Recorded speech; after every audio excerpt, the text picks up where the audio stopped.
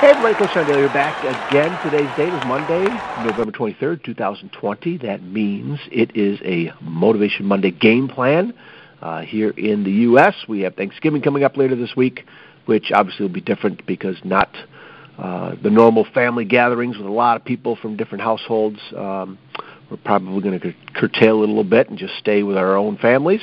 We'll probably, Zoom or do something later this week with my parents and my sister and just check in on them, but a little bit different this week. But at the same time, I still wanted to get you guys thinking. Starting off this week with some ideas about not cutting corners. Don't cut corners, okay? John Maxwell shares some ideas here. A common obstacle to success is the desire to cut corners and take the short road to success. But shortcuts never pay off in the long run.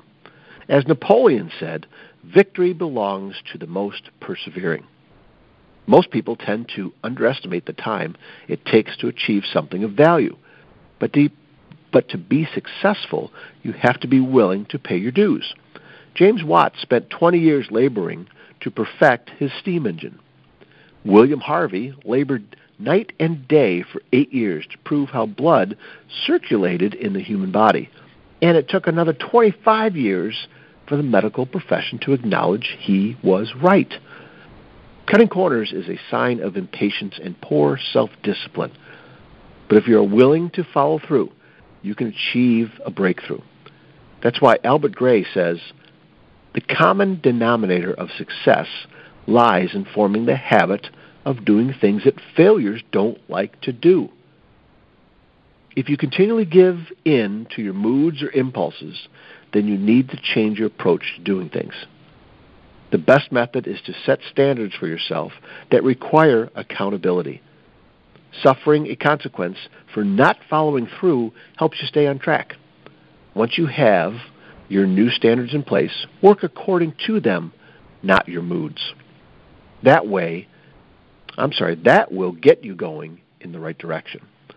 Self-discipline is a quality that is won through practice. Psychologist Joseph Mancusi noted, truly successful people have learned to do what does not come naturally. Real success lies in experiencing fear or aversion and acting in spite of it. And that's from John Maxwell's book, Failing Forward. Love that title. Remember that shortcuts never pay off in the long run. Now, there are the things that people have said, hey, you don't have to reinvent the wheel, right? There's so many ideas and things that have been put out there, especially about success, for thousands of years, that a lot of times you can take an idea or a concept and make it your own, right? But you don't have to come up with it. Like the thought and idea of doing a video course, for example, it's out there, right? So you can find out how to do that. Doing a podcast, same thing, right? You don't have to create the method of doing the podcast. There's so many things out there already. So obviously, cutting corners, there are the ways of working smarter, right? Not harder. There's those things too. But you know what? The common denominator of success, I love that Albert Gray thought, the common denominator of success lies in forming the habit of doing things that failures don't like to do, of things that unsuccessful people, of complainers, of negative attitudes, of blamers, right? Pointing fingers. Those people don't like doing certain things, right? Those are the things that you want to get good at, right? That sets you apart. That creates value. That puts the light on you a little bit more without even you having to turn the light switch on yourself, right? Because if there's the complainers, the negativity, the people lying, cheating, stealing, and you're doing things the right way, they make you look good. You got to remember that. All right, I tell my students that all the time. People not showing up on time, having a horrible attitude. When you show up on time and have a pretty good attitude, they're making you look good by their behavior, right? Because you start setting yourself apart from them, and it's noticed by people. It's like, ooh, there's a fresh approach. High school kids on time. Holy cow. Look at the smile on the kid's face. They're always asking, hey, what more can I do? Right? They're bringing tremendous value. If a kid can have that, starting out their young adulthood life, I'm telling you, they can go places. But it's never too late for us older adults, too, to do the same thing. And I've cut corners a lot.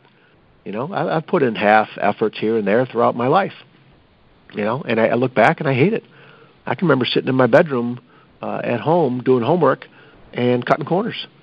and thinking that I wanted to go watch that TV show. I wanted to go, hang out with the guys, or I wanted to call my girlfriend, or, and I wasn't done with stuff.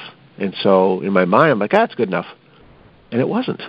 I paid for it, grade-wise, and opportunities that didn't come my way and things I gave up on, And that stuff sticks with you. Again, it gets the old adage of, discipline weighs ounces, regrets weigh tons.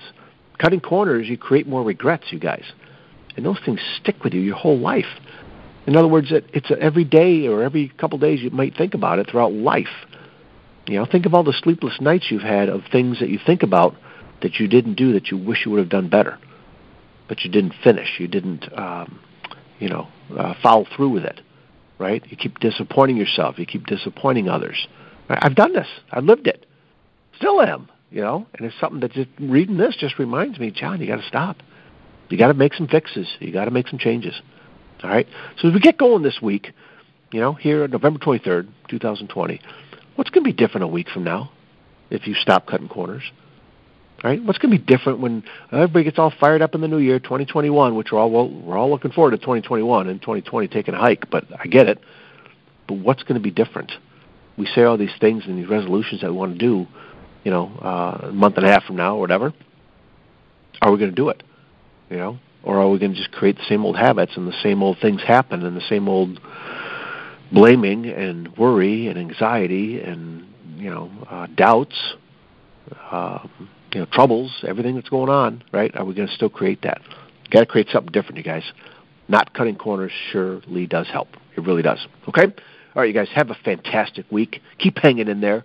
Keep trying new things. Keep finding those things that just light you on fire, right? That gives that spark going, right? Invest in yourself, okay? And not just I'm going to wait until January 1st. No. Invest in yourself now. See how things can be different a week from now. Right, by making some changes. All right, I know I need to do it, for sure. Absolutely. Okay? All right, you guys, take care of yourselves and each other. Find me over on Facebook. You know the drill. Over on Facebook, Coach to Expect Success. Over on Twitter at Coach to Success. Coach John Daly on Instagram. And, of course, CoachToExpectSuccess.com.